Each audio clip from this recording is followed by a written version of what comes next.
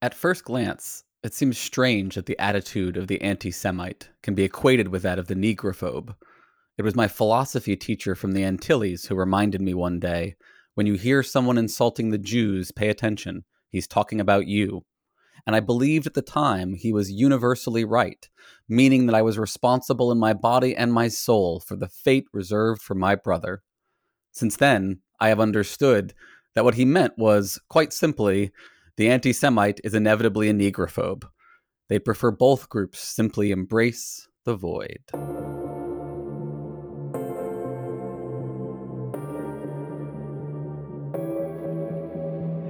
Pathetic earthlings, hurling your bodies out into the void without the slightest inkling of who or what is out here.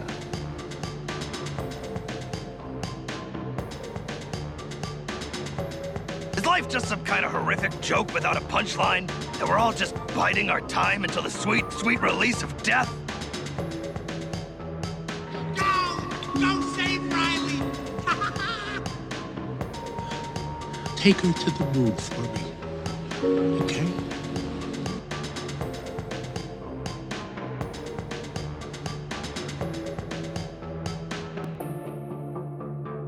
Welcome, friends, to episode 254 of Embrace the Void, where it is about to get very Jewy. I am your host, Aaron David Rabinowitz, and my guest this week is David Bernstein, a longtime professional advocate for center-left progressive issues and a founder of the Jewish Institute for Liberal Values and author of the new book, Woke Anti-Semitism. In the book, he argues that wokeness poses a threat to Jews because it promotes in a liberal society and the view that Jews are white oppressors. David, would you like to say hi to the Void? It's great to be on with you. Appreciate the conversation.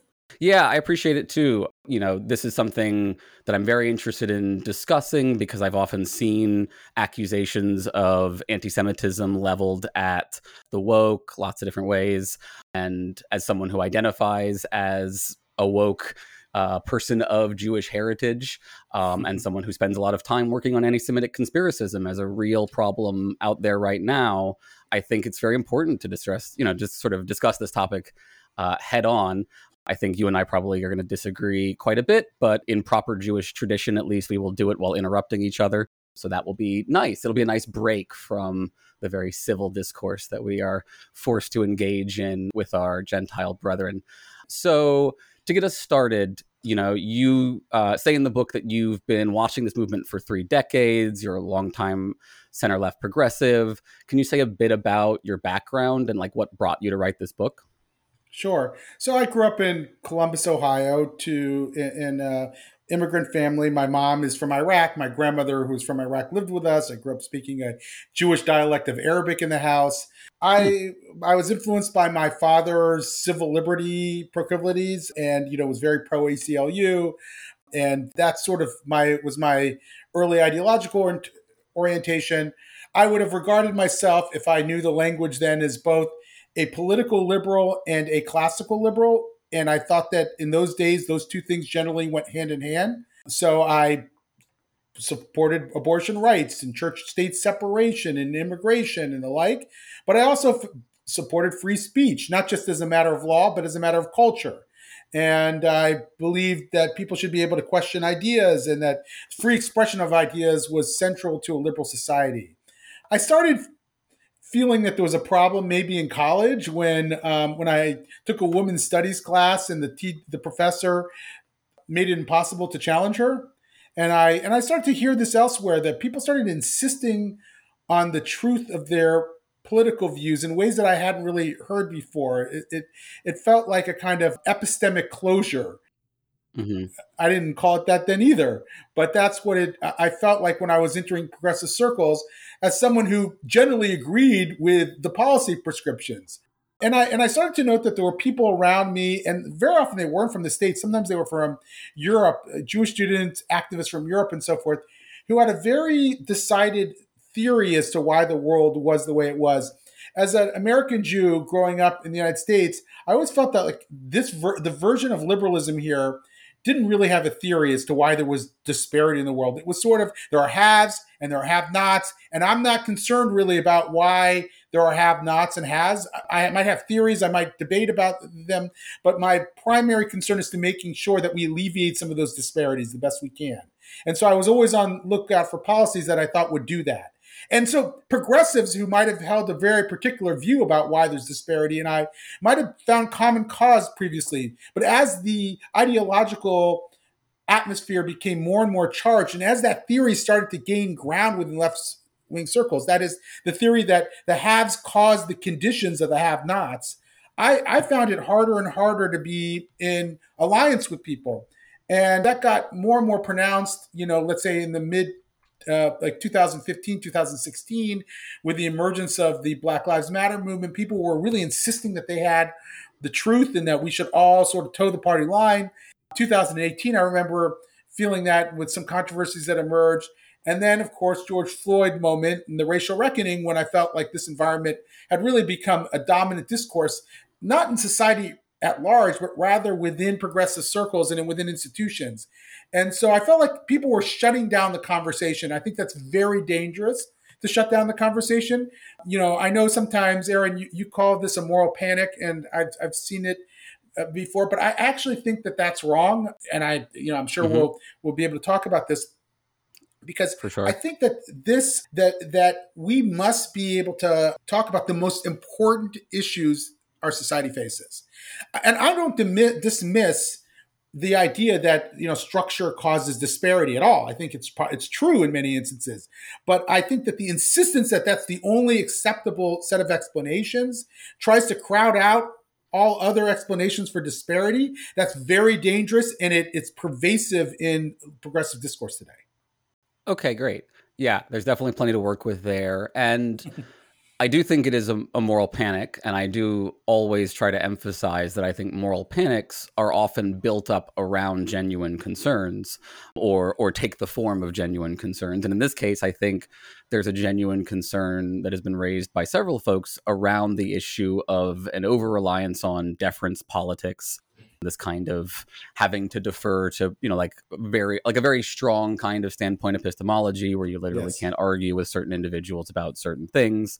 I do think that I've seen some of that in the world. I don't think that it's a good thing. And I think that it's received pretty substantial pushback.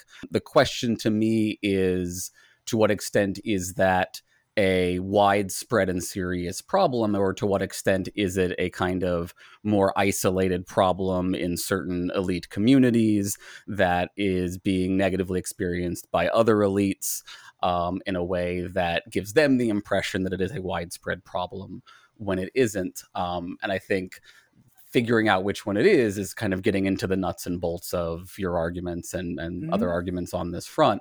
So let's do that. Let's dive right in, because there's definitely a lot to cover here. Yeah. And, hopefully you feel like I've accurately described the thesis of the book. It sounds like we're mostly on the same page about what you're arguing, though we'll unpack some of the specific claims. And I like, you do start the book by both defining some terms and pre-butting some concerns, which I find particularly valuable, even though I don't obviously agree necessarily that you've successfully pre-butted some of the concerns. But let's work through these a little bit. Let's start with wokeness.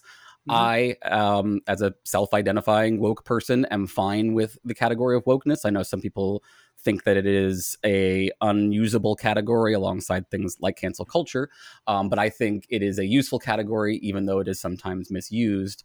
Can you give like a quick explanation of what you mean by wokeness? Sure. So, ideologies need names, and, there's no perfect name, and they all raise hackles. So I just decided to stick with woke ideology. But I could call it critical social justice ideology. It's just that no one knows what I'm talking about when I do it. I mean, two things. One is that bias and oppression are embedded in systems. It's the view that bias and oppression are embedded in the very systems and structures of society, and not just a matter of personal attitude. And two, and it comes paired with this, and as you described it sort of as a deference or standpoint epistemology, it's the idea that only those with lived experience have the standing to articulate that for the rest of society. Now, a lot of people would say, "Well, I don't believe that, and I consider myself sort of progressive," but they behave in that way. In other words, they try to they accuse people like me of acting out of privilege when we question the ideological claims made by the woke left. And they'll say, you have no standing to say that, or how dare you say that? Or they engage in a kind of pervasive snark that makes conversation very, very difficult. So that's my feelings that it's. And now you said before, is this just sort of a problem that exists in elite circles? Well, look, I mean, elite circles can be very important. I mean, I think we should. Oh, sure. Yeah. I wasn't downplaying the importance of elite circles. Right. Yeah, the academy is important. Yeah. Social service agencies are important. The medical establishment is important. The legal establishment is important. These are places where these ideologies, the arts, by the way, are important. So these are places where this ideology plays out. And I want to have as wide of a conversation as possible in the institutions where knowledge is produced. And I think that's the issue here. Is I feel like this is where knowledge is produced. The other thing I would add to it is that that identitarianism on the left tends to spark identitarianism on the right. It's not. I don't mean to say that the right is not morally. Go ahead. Well, I just wanted to mention you use identitarianism, which is a term that was coined by Richard Spencer, an anti-Semite. Could we just use identity politics instead? Sure. I didn't know that, by the way. I did not know that. So identity politics on the left can spark identity politics on the right, and vice versa. And so when I hear it on the right, obviously I'm more scared of the right than I am the left. I mean, I think that the right has guns. The right can be extremely vicious. You saw that with anybody, including people on the right who questioned Donald Trump, like Ben Shapiro, I think was the most targeted Jew on Twitter by far. And I know others who were targeted by alt-right extremists. So I'm worried about the right, but I think it's a natural outgrowth of right-wing populism when you have the left sort of pushing their own view of identitarian politics. It's going to provoke that kind of backlash, and I don't want to see that continue. I should say, I want to clarify, it was actually, I think, originally coined by French extreme racists, but was popularized in America by Richard Spencer, who strongly self-identifies in that way. And I wanted to bring it up partly because I wanted to make sure that you weren't, I don't think you would want, it would actually be fair to equate someone like Richard Spencer and his identitarian politics with something like what you're criticizing, which is not a call for like an ethno state or anything like that, certainly. No. In fact, I'm worried about it. I'm worried that it's going to empower the Richard Spencers out there. Okay, yeah, we'll talk about that for sure. Couple other things to clarify here on this definition. I'm fine with this. I want to make sure before we press on, because I'm going to use another term, which is anti-woke, that you're okay with it also acknowledging that there is a community of sorts, or communities, let's say, centered around an ideology that we can call anti-wokeness, that involves a rejection of the things you were just describing, that promotes a sort of a very strong take on free speech. I would call it a kind of free speech absolutism. You might feel like that's too strong a term, but essentially being for maximal free speech, while also it seems leading to the banning of speech they find to be immoral. Right. I would question that, not because I think that there are very important sources of cleavage in this sort of anti-woke crowd. I'm not where Chris Rufo is, and I am not where a lot of other sort of right-wing folks are on these issues. We might agree on certain things about the problem, but not agree on any of the solutions or almost all the solutions. I'm not for state-level bans of what teachers can say or teach in the classroom. For sure, there's a spectrum of anti-wokeness, just like there's a spectrum of wokeness. Yeah, and whether that you call that ideology, it's only to me an ideology becomes an ideology when it tries to shut down alternative views. In other words, that's what wokeness is, only an ideology. If you assert that there are biases in systems, and then you debate that with me, and we might agree or disagree. To me, you're not engaging in a kind of ideological discourse. You're just engaging in an exchange of ideas. It only becomes an ideology when you start to sort of insist on your own righteousness and prevent other people from engaging in a serious way. To me, that's when it becomes an ideology. It becomes like the cuckoo bird. It tries to kick out other birds from the nest. And so that seems like a bit of a problem, right? So like, I think it's fair to say that there are moderate and extreme versions of both wokeness and anti-wokeness. And if your claim is that wokeness as a term should only be applied to the extreme version of wokeness, that's going to cause just confusion and debate. It seems like, or, like it's going to make debate impossible, because it's going to mean you're essentially saying by definition wokeness is this particularly extreme bad thing, rather than a complicated social movement that can turn into this bad thing. Do you know what I'm saying? See, I might even, it's a critical distinction in my mind, because I might even agree with some, look, I use critical tools myself in my analysis of the world. I know that there are structural realities, and I'm not claiming when somebody uses a structural level of analysis that they're engaging in some kind of ideological endeavor. I don't think that that's true. I just think it's a mode of analysis. Let me give you an example. You say that you claim that it's a moral panic to worry too much about this. But I'll use the idea of lived experience, which emerges from this discourse. When you're somebody who has views that are at variance with the pieties on the far left, and you feel it acutely in every institution you're in, and you feel like you're shutting yourself down and you can't engage in good conversation, it sure doesn't feel like a moral panic to you.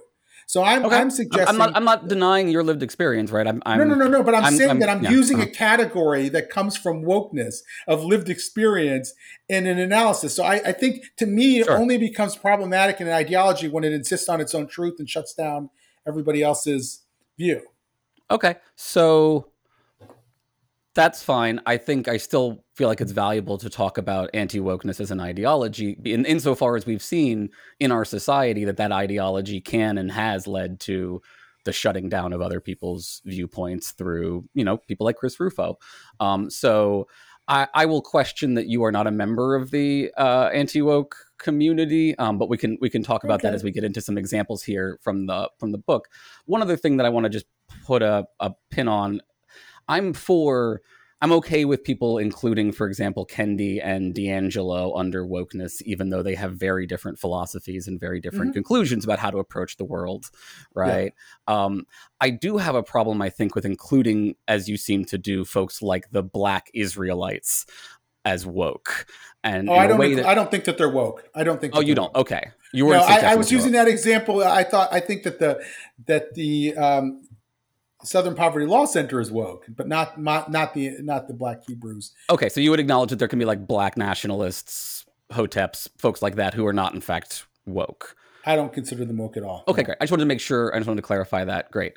One other thing, let's see, related to these kinds of issues. You talk about white privilege in this area and in other areas as well. And you also talk about Jewish privilege.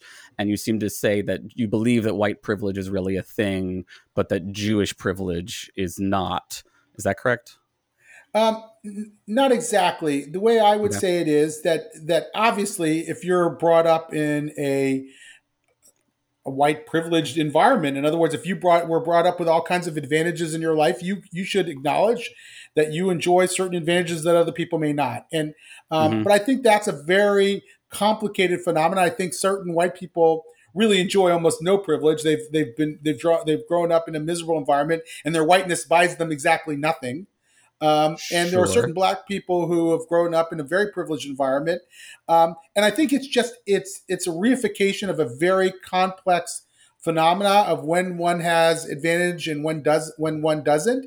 And when we start to turn it into a fixed set of categories that we link one's identity to one's privilege in society, and we treat that as a binary. So I'm white, so therefore I gain a couple advantage points, and I'm a male and I gain a couple other advantage points. I just don't think that that's how the world actually works. Although, again, it can be the case that one has certain advantages in certain contexts fixed to those identity categories. Like obviously, if I'm a Jewish,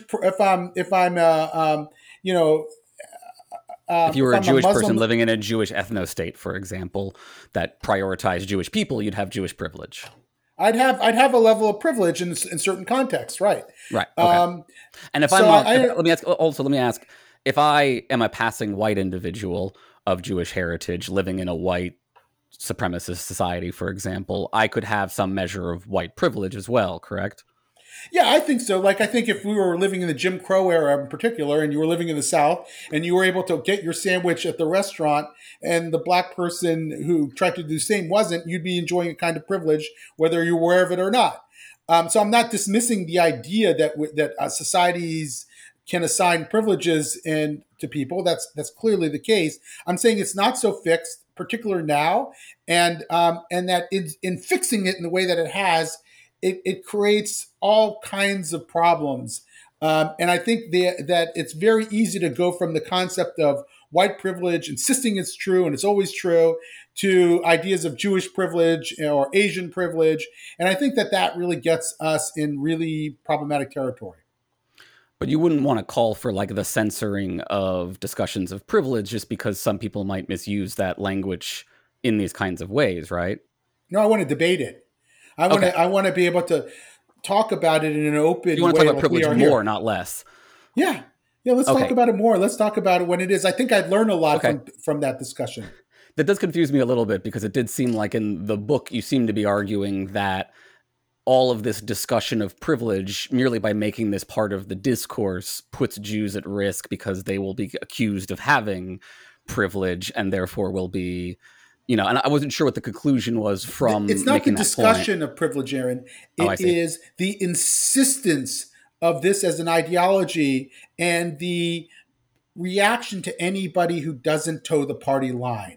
To me, we can talk about privilege without it getting into that territory. But when it becomes dogmatic, when people say, well, if you don't agree with me about white privilege, then you're a racist. That's when it becomes, to me, an ideology. It becomes problematic, and it leads to all kinds of the risk of anti-Semitism and other forms of bigotry. Okay. Yeah. And I want to talk about your argument around dogmatism because I find it interesting that it wouldn't also apply to all religions, for example. But I want to talk about your other definition first, which is anti-Semitism.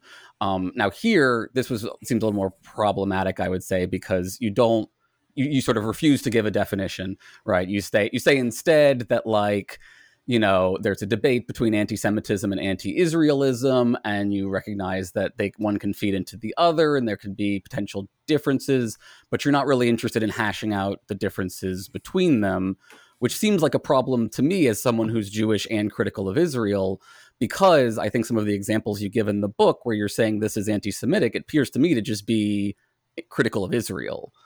So it seems like it is important to make that distinction if you're going to then use the argument that these people are being anti-Semitic in a harmful way. Yeah, I do. What I'm saying is that this ideology, where you have a fixed sense of who the oppressor and the oppressed are, can both lead to sort of anti-Semitic tropes and can also lead to anti-Israelism. And look, you could spend a whole book arguing about what constitutes anti-Semitism and when anti-Israelism becomes anti-Semitism. I have ideas about that and thoughts about that. I can explore those ideas and thoughts, but I'm writing in a way for somebody who's concerned that this is happening around them, and they can sort that out in another conversation. There's only so much you can accomplish in a book.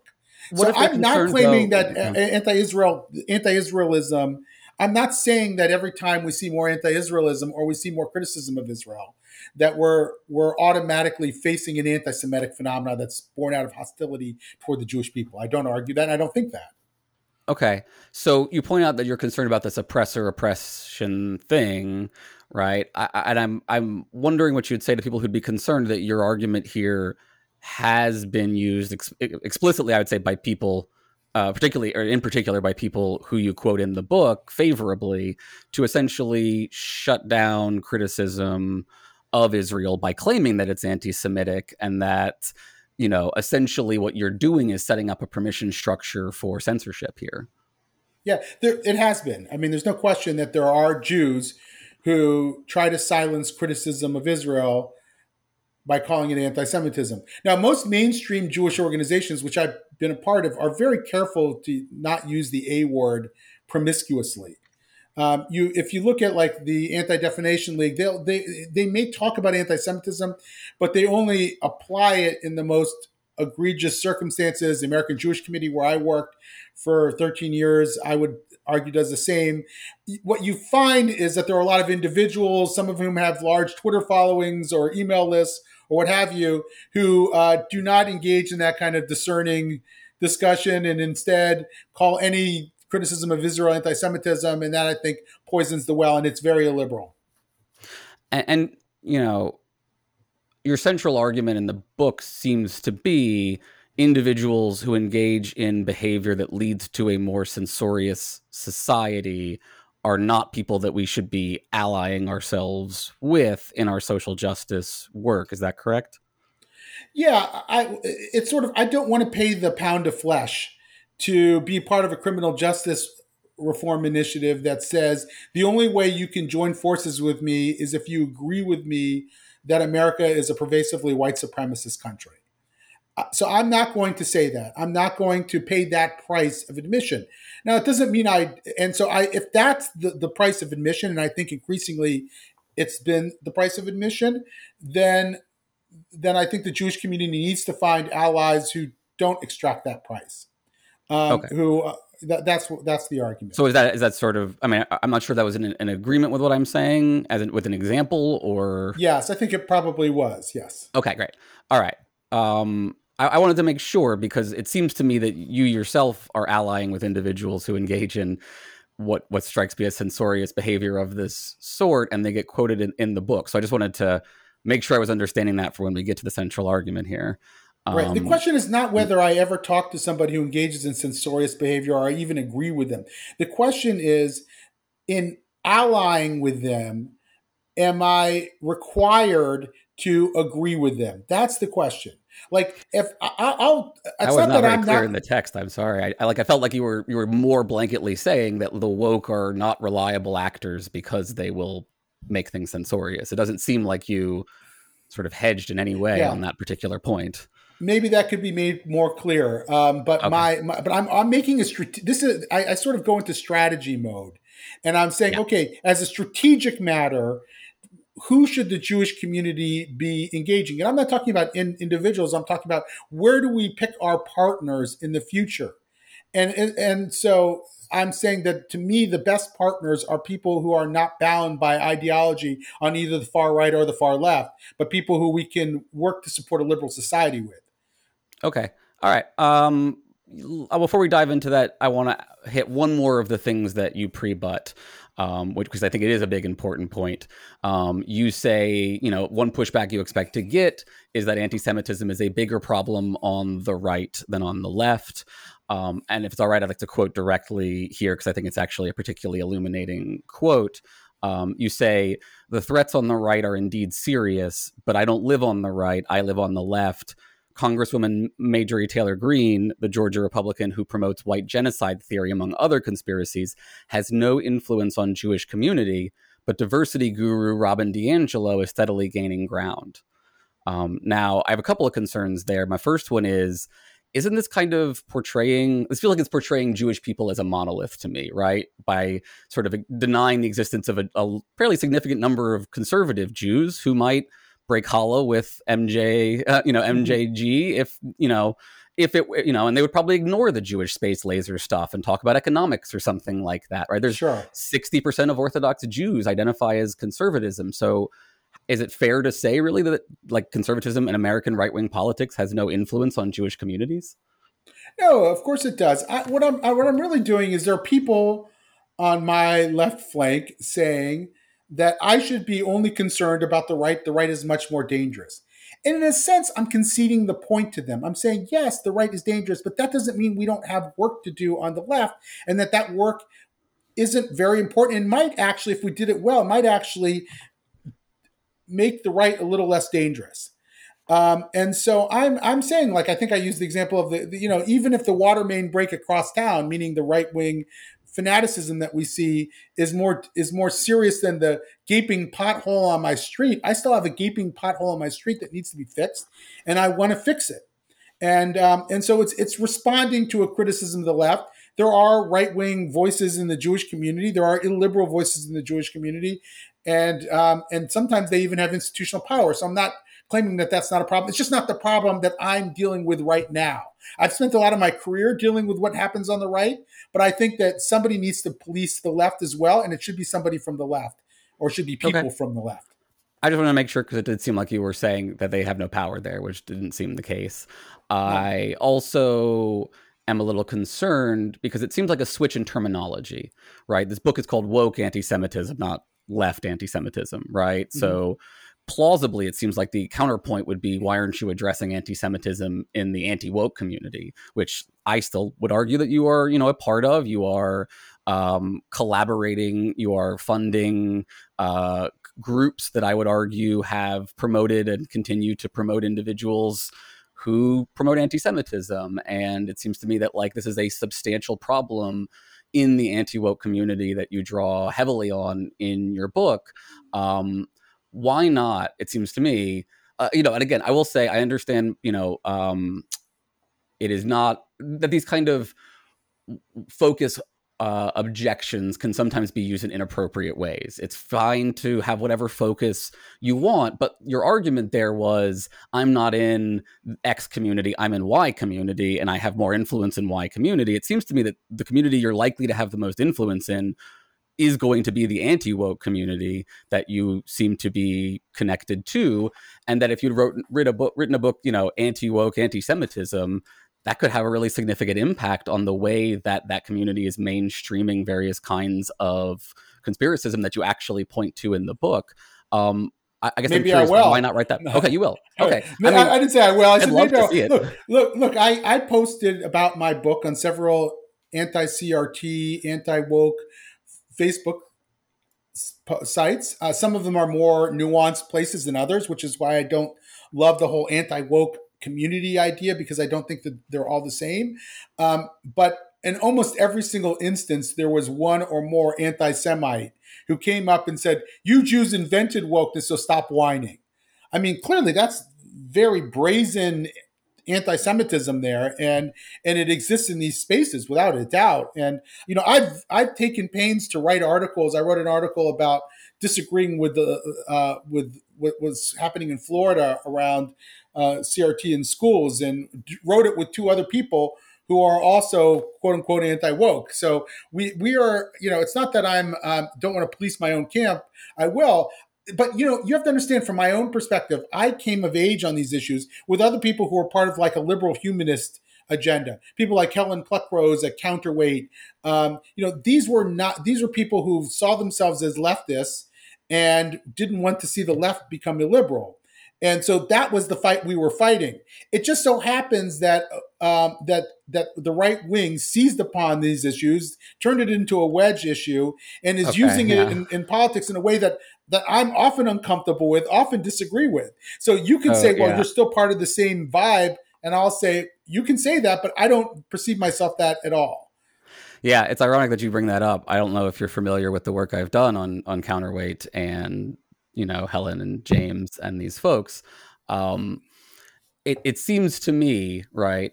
So your central argument is woke ideology is not inherently anti-Semitic. You say that explicitly in the book. Yeah. But you argue that it increases the risk of anti-Semitism by promoting illiberalism and anti-Semitic conspiracy theories.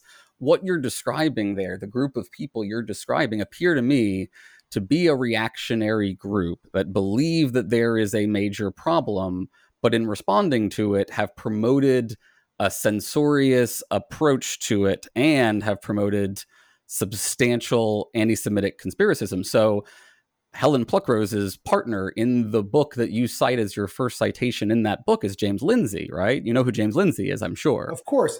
These are not the same people anymore. They were James Lindsay. But you're quoting them in your current book. You're quoting an anti-Semitic conspiracy theorist in your own book about anti-Semitic conspiracy. I don't think James Lindsay is an anti-Semitic conspiracy theorist. A promoter of anti-Semitic conspiracy. Would you deny that James Lindsay has promoted great replacement conspiracism and great depletion or great anti-globalist anti-Semitism alongside James Michael Lindsay has written O'Fallon. a lot of things. I'm not sure that he's completely coherent in discussing these issues. He's also wrote an article about anti-Semitism, a very long and thoughtful article about anti-Semitism on the left.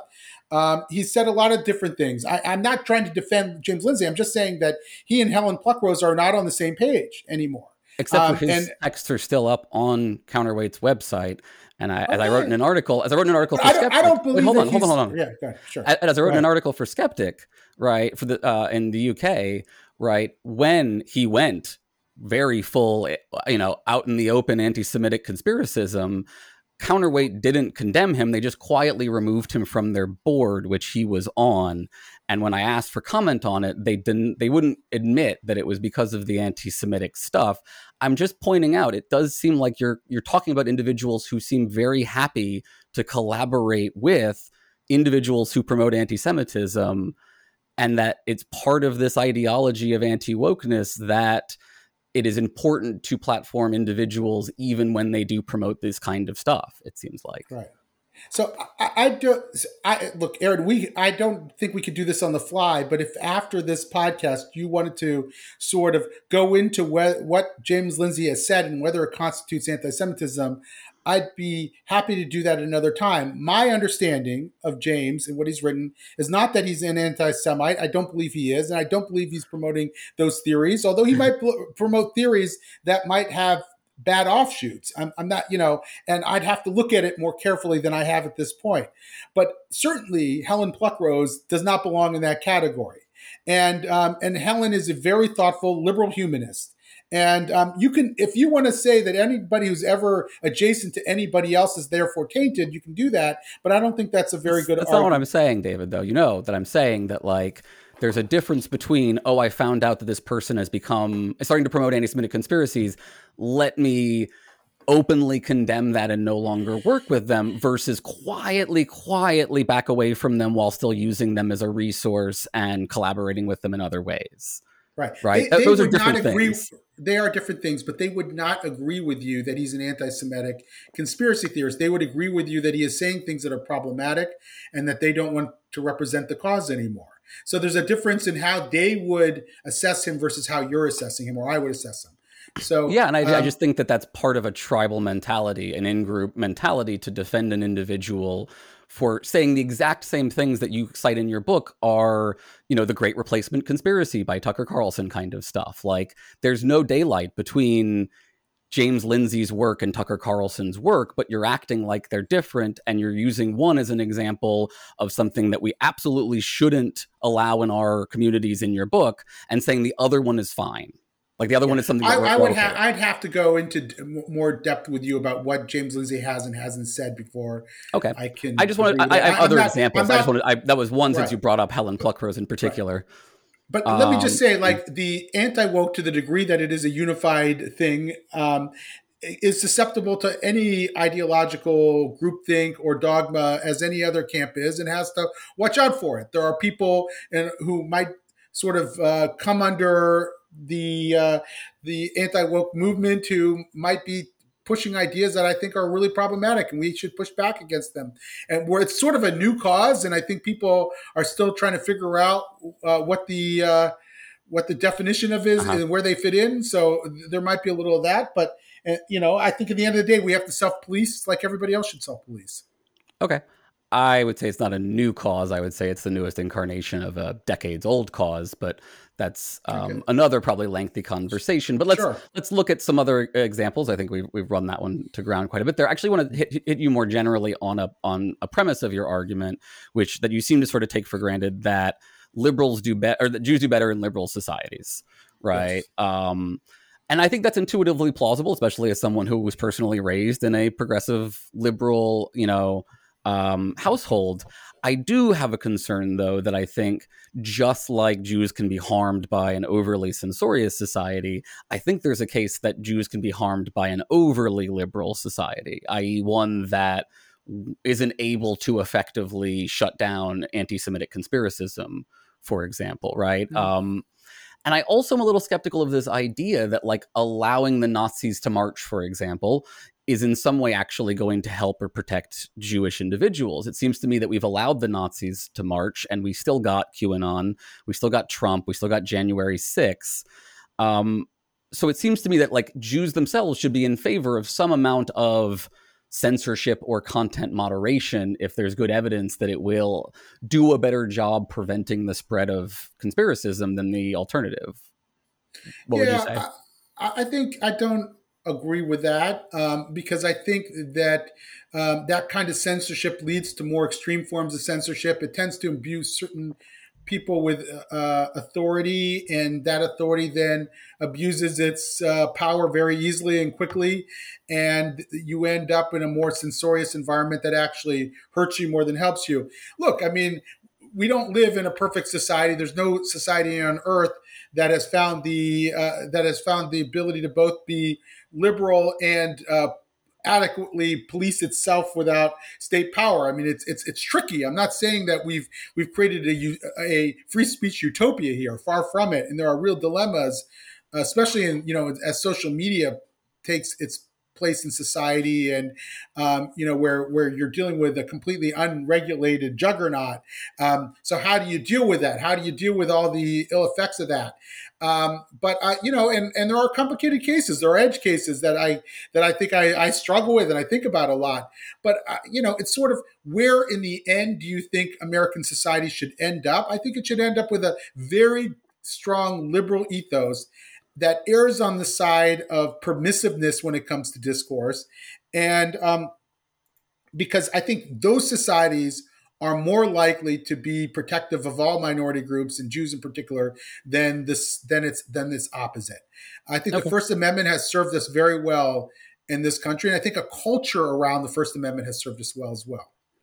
Okay, so it does seem to me that this means I bring this up because I feel like often there's this suggestion that like one side wants to limit speech more extremely than the other one does, where I feel like we're often just all on the middle of the spectrum somewhere and debating, practice, edge cases, things like that. I agree there is in some places the kind of deference politics that you're criticizing, but I want to separate that out from what I think is a meaningful debate between these communities about, is it really better to allow someone like Milo Yiannopoulos or Richard Spencer to go speak at a college, or would it be better to prevent that?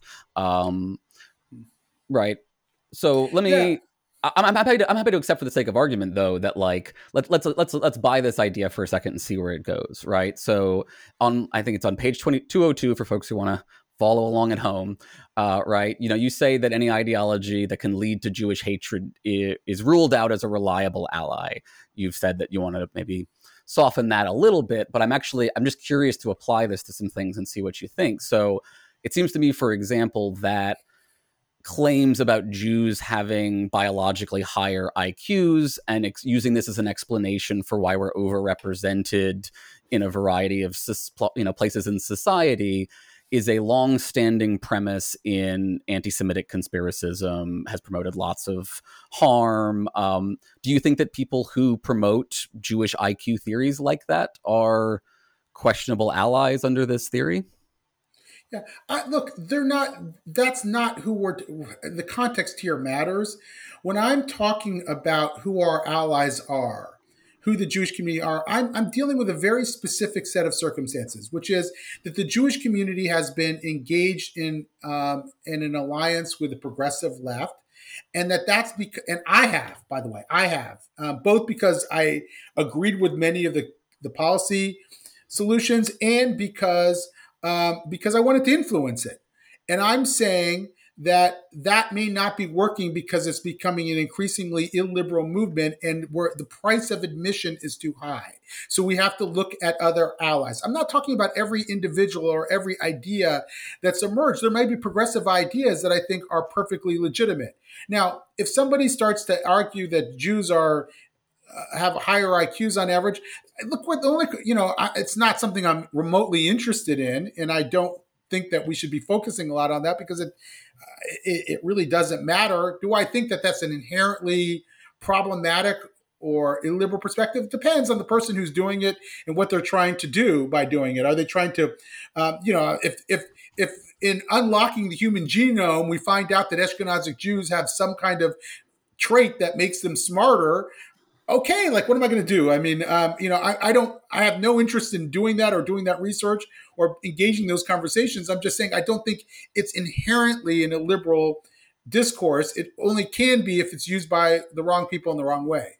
Okay. I was just trying to play out what seemed to be your principle, which is don't ally yourself with people who promote ideologies that can lead to Jewish hatred, which seems to be broader than just don't promote liberal ideologies, because that would just be sort of a collapse into a very basic anti-woke position and not like a specific anti-Semitic anti-woke position, it seems like, right? Yeah, that might be a fair nuance that I should go back to and take a look at and see how I express myself in that particular context. It may be that I'm using a shorthand that doesn't advance the point that I'm really trying to make there. Okay. Well, let's focus in on your concern here about the increasing liberalism. Something you've brought up repeatedly here is your concern that the woke indoctrinate people into an oppressor-oppressed ideology, and that can lead to harm. And in conspiracism literature, one of the key features of a conspiracy theory is that there is this group of mysterious oppressors or something like that, or a key feature, you could argue, if it's necessary for all of them. But certainly there's evidence that that kind of rhetoric can lead to dehumanizing, mistreatment, things like that. First, though, let me start with a joke and then something slightly more serious. If the problem is oppressor ideologies, can we both as Jews for a second agree that Judaism would be a huge problem? That there is no more oppressed ideology than Judaism, right? As a family, we used to have a prayer that we would do at the beginning of meals, which was all Jewish prayers combined together, right? They tried to kill us, we survived, let's eat.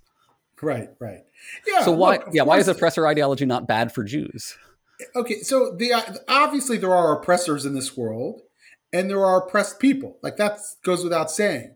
The question is when it becomes an ideology, when you start to apply that to everything, and you assume that it has a complete monopoly of explanatory power. So if you say that all the problems we have are because oppressors are oppressing the oppressed, then it becomes an ideology, and you make it impossible to have conversations about what else might be happening there. So I worry that when my kids' school system is teaching kids to recognize and resist systems of oppression, which is the exact language that they're using in an anti-racist audit, that they're installing a kind of software into kids' brains that says, this is the way the world works, and we're going to show you in very definitive ways who the oppressed and oppressors are. And I think that becomes highly illiberal.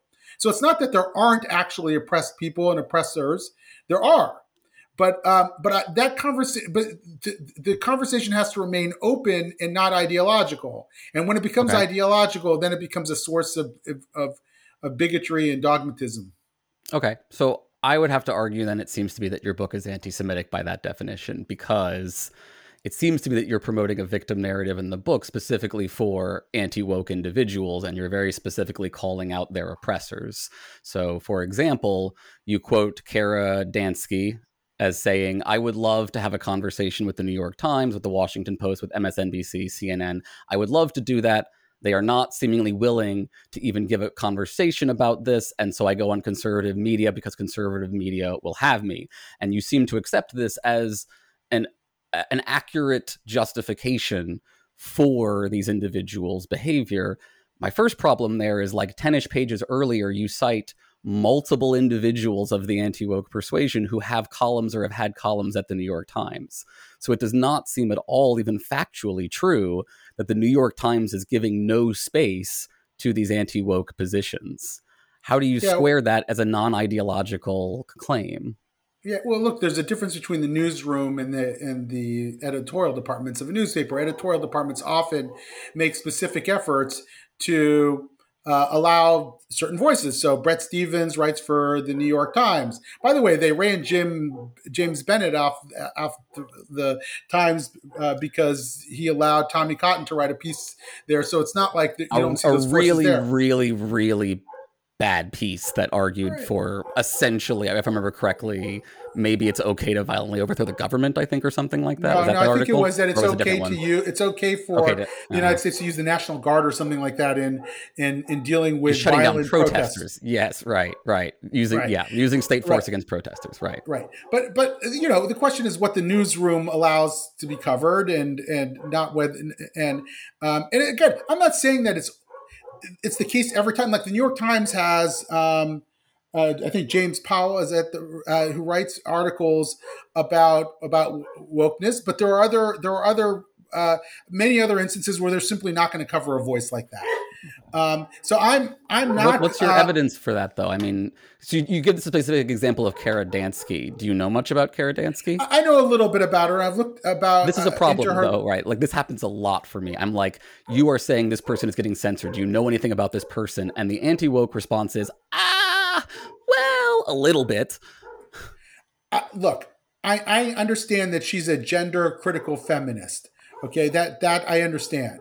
Okay. I understand that some of the people within the gender critical feminist camp have gone to extreme lengths and sometimes can be demeaning. And by the way, I've even written an article calling one of them out not too long ago, saying that I thought that she wrote an article in Tablet Magazine. I'm just blanking on her name. Jennifer Bilek? Yeah, I think it was Jennifer Bilek. Okay, yeah. that's and great. I called out her. I called out her use of the term synthetic identities, which I thought was unnecessarily demeaning, and that we can talk about trans issues without engaging in demeaning discourse. I love that you bring up Jennifer Bilek because I've also written an article about Jennifer Bilek and how she has mainstreamed anti-Semitic conspiracism into the gender critical community by specifically citing a Nazi who talks about Jewish transhumanism. I also listened to that. I listened to his very. I didn't even know what to make of it, and I only listened to that one YouTube video that he put out, which was quite something. Yeah, I just want to note she's been shared around by vast amounts of that community. And Kara Dansky yesterday posted that everybody should subscribe to Jennifer Bilek's Substack, saying, quote, specifically, quote, Bilek has done some of the best work on the gender industry, which is specifically a reference to her accusations of Jewish billionaires astroturfing. Yeah, that's what Jennifer. No, what she's talking about is not just Jewish billionaires. She's talking about the Pritzker family and a very specific Jewish billionaire, which is still a conspiracy theory. It's absolutely a conspiracy theory. You agree with that part, at least, right? I'd have to look at it. Not necessarily. Like, look, I know you've written about this. I haven't delved into all your writing, but I know you've delved into this. Just because there are wealthy Jews who support certain causes doesn't make it a conspiracy theory. Absolutely. It's a conspiracy Absolutely. I make it very specific what does make it a conspiracy theory, right? I lay it out in a lot of detail about why this is specifically a dangerous blood libel style conspiracy theory of the kind that, again, you criticize in your book. I'm sorry that I get a little frustrated here. This is the second interview I've done on a book that's kind of like this, and it's the second time that I've had someone downplay to me anti-Semitism because it is coming from or conflicts with their perspective to some extent, while sort of saying they don't really fully know what I'm actually referencing or something, or they don't have all the details or something like that. But your book is specifically about this. And I feel like there should be a higher expectation. My book is about how illiberal ideologies can produce anti-Semitism. So Gender critical is an illiberal ideology producing anti-Semitism, and you're complaining that one of them is being prevented from. Not always. Like, I think when you're lumping in, and sometimes individual writers can on one hand be giving a legitimate critique and then go off the reservation. So that happens sometimes, and it's hard to know what to do with that. But what I'm saying is that being critical of the current gender discourse is not in itself make you part of that whole camp. I think that's actually illiberal. That's not what I'm saying either, though, right? But you would say that gender critical is a conspiracy theory. And I said that gender critical communities are mainstreaming anti-Semitic conspiracism. That's a very different claim. I want to be concerned. I was responding to a that different comment. I was responding to a different comment. So to be very, very clear here, I think that they are mainstreaming anti-Semitic conspiracism in the form of attacking people like George Soros. There's a lot of discussion to be had about the way that billionaires who aren't Jewish are still coded as Jewish and treated as Jewish in a way that promotes Jewish anti-Semitism. My major problem here, though, is, I am against overly censorious culture, but I am also very skeptical that the critiques of that culture have found any way to prevent themselves from opening the door to all this kind of conspiracism under the grounds that it's fair play or part of these communities or part of these views or shouldn't be silenced or something like that. And that seems at least as, if not more dangerous to Jewish people than anything else. And I'm not even hearing I don't feel like there's substantial concern about this. I feel like it's getting downplayed. I feel like it's getting, I don't really know much about that, or that's not really my focus or something like that. But it seems like it should be, here's what I'll say, right? If the argument of your book is not just an attack specifically on your political enemies, but a broader argument about how to prevent the spread of harm to Jewish people, then it seems fair to apply your principles to your own community and see what the outcomes are. And they don't seem very good. And it doesn't seem like you address that in the book at all, and instead reference these people as if they are victims, which they're not. Karadanski is not a victim. I don't claim that Karadanski. Well, if she's not allowed to make gender critical arguments because of the arguments and not because of anything else. I mean, I don't think you hear a lot of those voices. Period. In other words, Jesse Singal is also often deplatformed as well and treated like he's engaging in an illegitimate critique. And I've had Jesse Singal on this show and argued with him about his trans views, and I've also told him that I think he's promoting a moral panic. And I don't think he's given a good reaction to it. I think those are accurate critiques of him. I agree that it's annoying that people, treat him as the main character of Twitter too often, but that's not the same as saying that all of their critiques of him are wrong, nor do I think the fact that he gets heavily criticized is the same as an overly censorious culture that's dangerous to Jews. I don't think you're really showing here that there is an overly censorious culture that's dangerous to Jews. Yeah, well, we'd have to get into some of the particulars around that. Look, I'm very careful in general, and there are to only call somebody an anti-Semite if they are expressing very extreme sentiment, right? So I'm very careful. What I try to do is I talk about the phenomena, but not the individuals. There are some examples where I think they engage in extreme sentiment, right? But I try not to apply. I try not to cite specific people who are anti-Semites and specific events even. And sometimes I say, look, this is the risk that you're undertaking here. This is a phenomenon that's coming out. Look, let me make an analogy to the whole George Soros thing, right? And the billionaire conspiracy theories.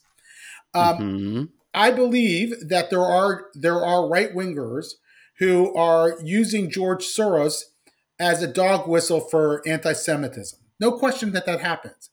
I also believe that there are people who are legitimately critiquing George Soros because he gives away a lot of money to prosecutors on criminal justice reform, and that's fair game. Now, it's hard to sort that out sometimes. And Correct. So I totally agree. Right. And there are people whose intent I don't know when they're citing George Soros. So I choose not to call them anti-Semites unless there's a lot of other things that they've done and said that make me think that they're doing this as a dog whistle. Okay. I'm not sure what this is a pushback to. I haven't called people anti-Semitic. I've said they promote or launder anti-Semitic conspiracism. And this is a frustration of mine. When I criticized James Lindsay for this, everybody was like, James isn't anti-Semitic. And I said, I don't think he's anti-Semitic. I think he's promoting anti-Semitic conspiracism fed to him by folks like Michael O'Fallon. And no one seemed to be willing to accept or address that argument once that distinction is made. So I do feel like when I try to address these problems in the anti-woke community, I face a censorious wall where people, mischaracterized my argument. And I just don't know. I don't. Here's the thing. I'd have to look. I sort of don't pay attention to James Lindsay that much anymore. He's off Twitter too.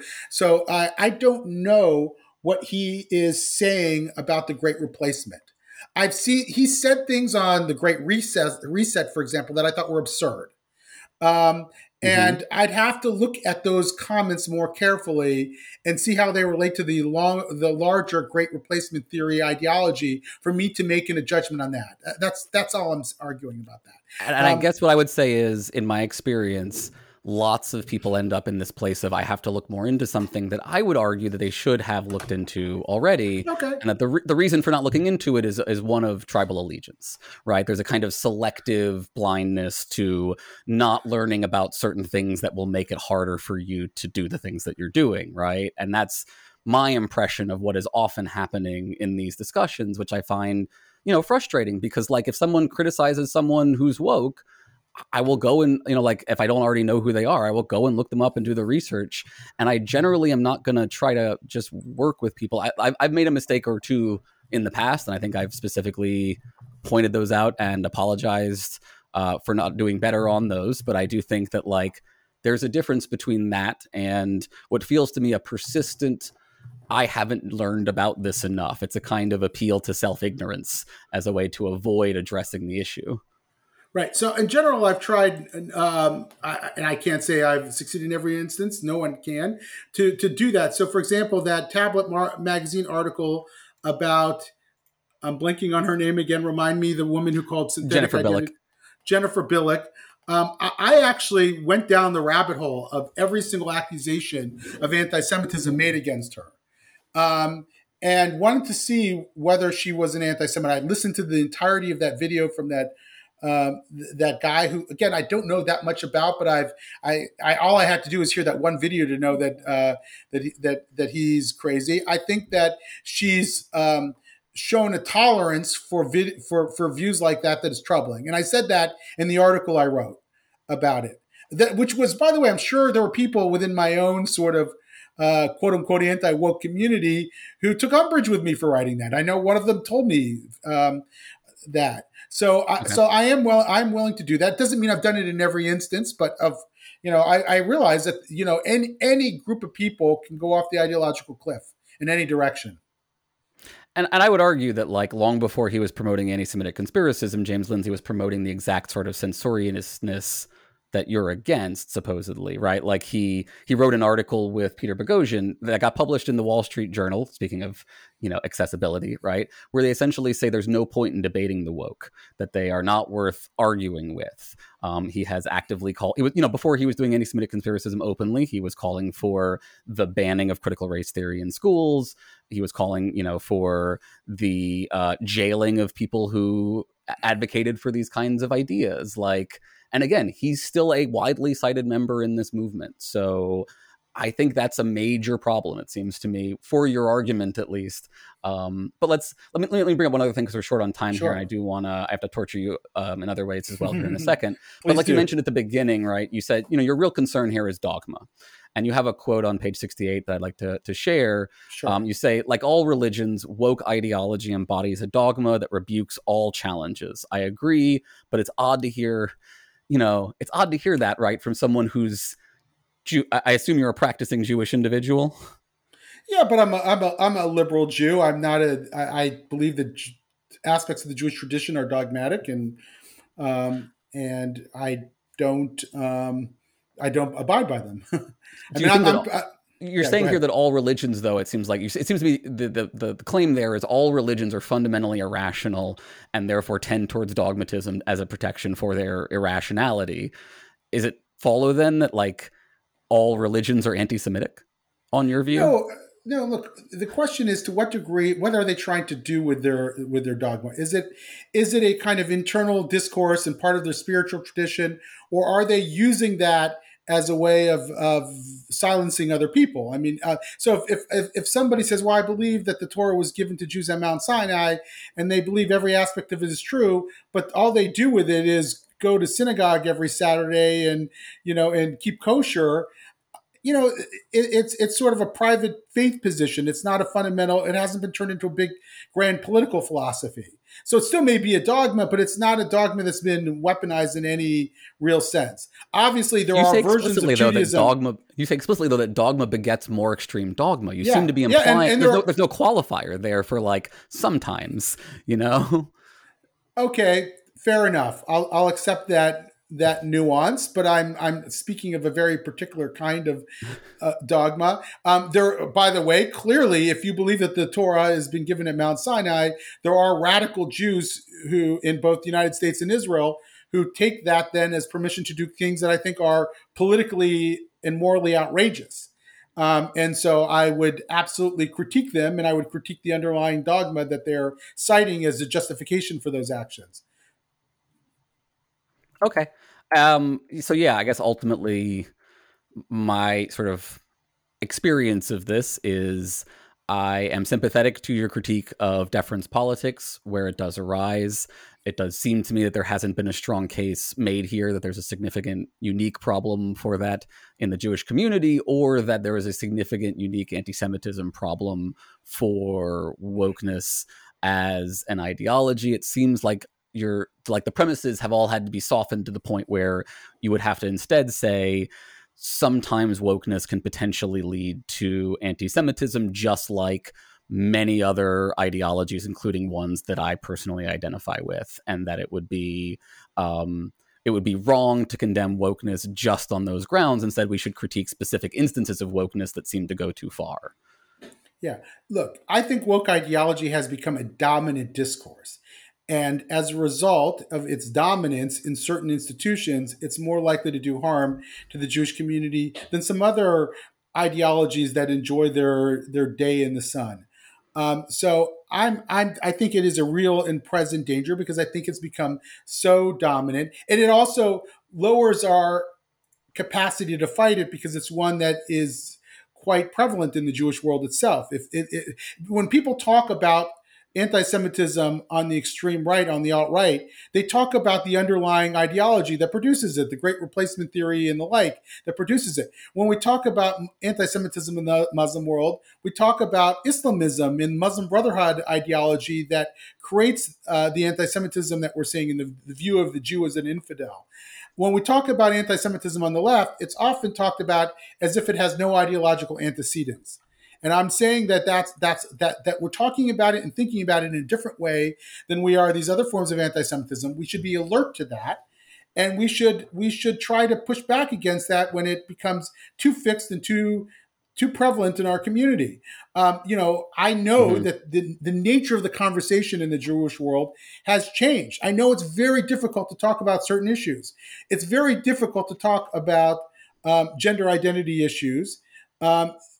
And yet it's obviously a predominant discourse in many Jewish organizations. It's very hard to talk about that. And when things become very hard to talk about, and when we have fixed notions of who has power and who doesn't have power, that's going to generate anti-Semitism. Now, as you've said and I've said, it's not the only form. It might not even be the most dangerous form, but because it's become such a monopolistic ideology in so many institutions, to me, it's very worth pointing out, and it should not prevent other people from writing about other forms of anti-Semitism that may even be more physical dangerous to Jews.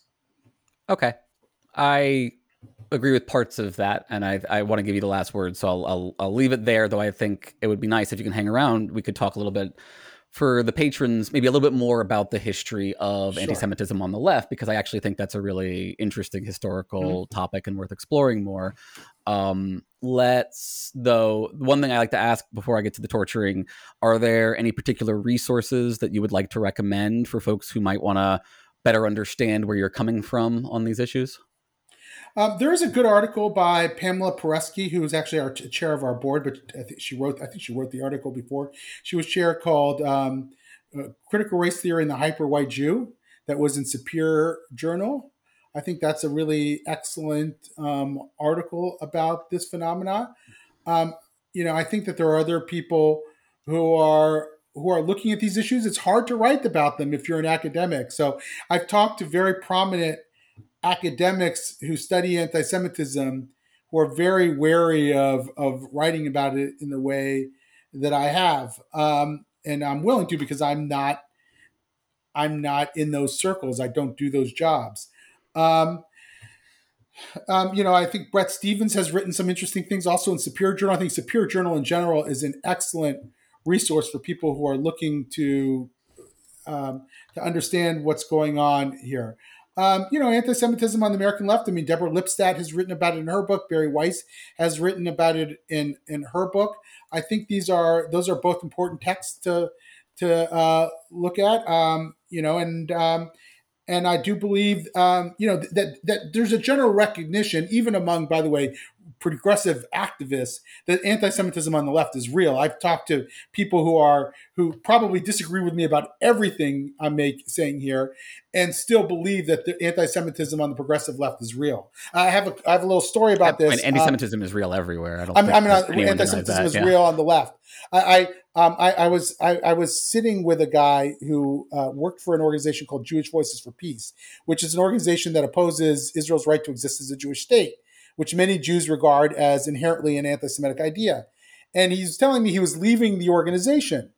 And I asked him, "Why are you leaving?"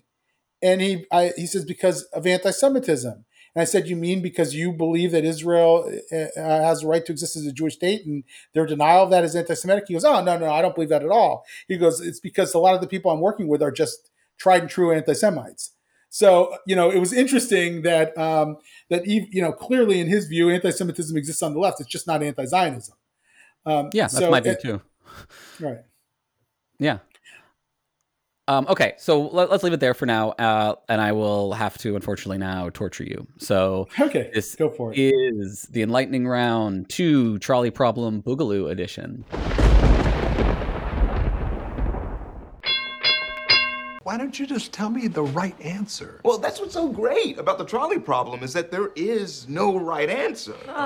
So, for folks who are not familiar, I'm going to give you a list of scenarios.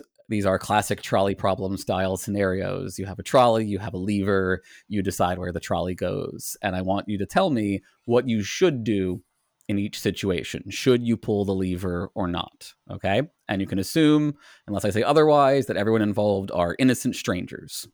Okay? Okay. All right. So, first, the very basic one, right? Should you pull the lever and save 5 by killing 1? Yes. Okay. Should you then save 5 by pulling the lever, causing a machine to shove a person onto the tracks? Yes. Okay. Next, should you save yourself by killing 1? No. Okay. Should you save yourself by letting another person die? So instead of having to turn it on to them and kill them, you simply do nothing. Yes. You should. Okay. Yes. Should you pull the lever and save your favorite body of artistic work by killing the artist? No. Okay. What if the artist is there begging for you to save them or save the art by killing them? Yes. Okay. What about, should you save a significant body of scientific research by killing the scientist? That's a hard one because I'd have to know what the potential of that scientific research is. If you said that would save a lot of lives, then I would, as opposed to figuring out. Sorry, buddy, that's too much. It's Enlightening Rounds. Right. So I guess I'll say no. Okay, that's fine.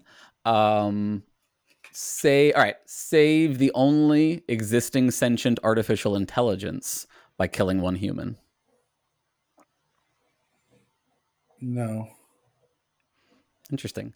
Now, what if it turned out that you were in fact the sentient AI? Should you kill a human to save yourself? If they were trying to kill me, depends. That's the nuance. It depends if they were trying to kill me or not. Not trying to kill you, just on the opposite track. Yeah. Yeah. No. Okay. What if should you let them die for you to survive, or are you morally obligated to sacrifice yourself in that situation? I'm not morally obligated to sacrifice myself. Okay.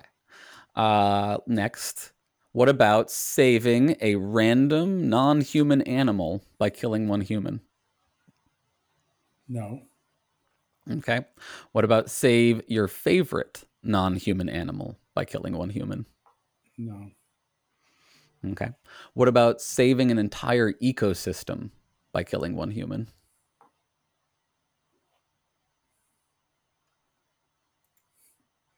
Yeah. Again, that would be depends, but no, in general.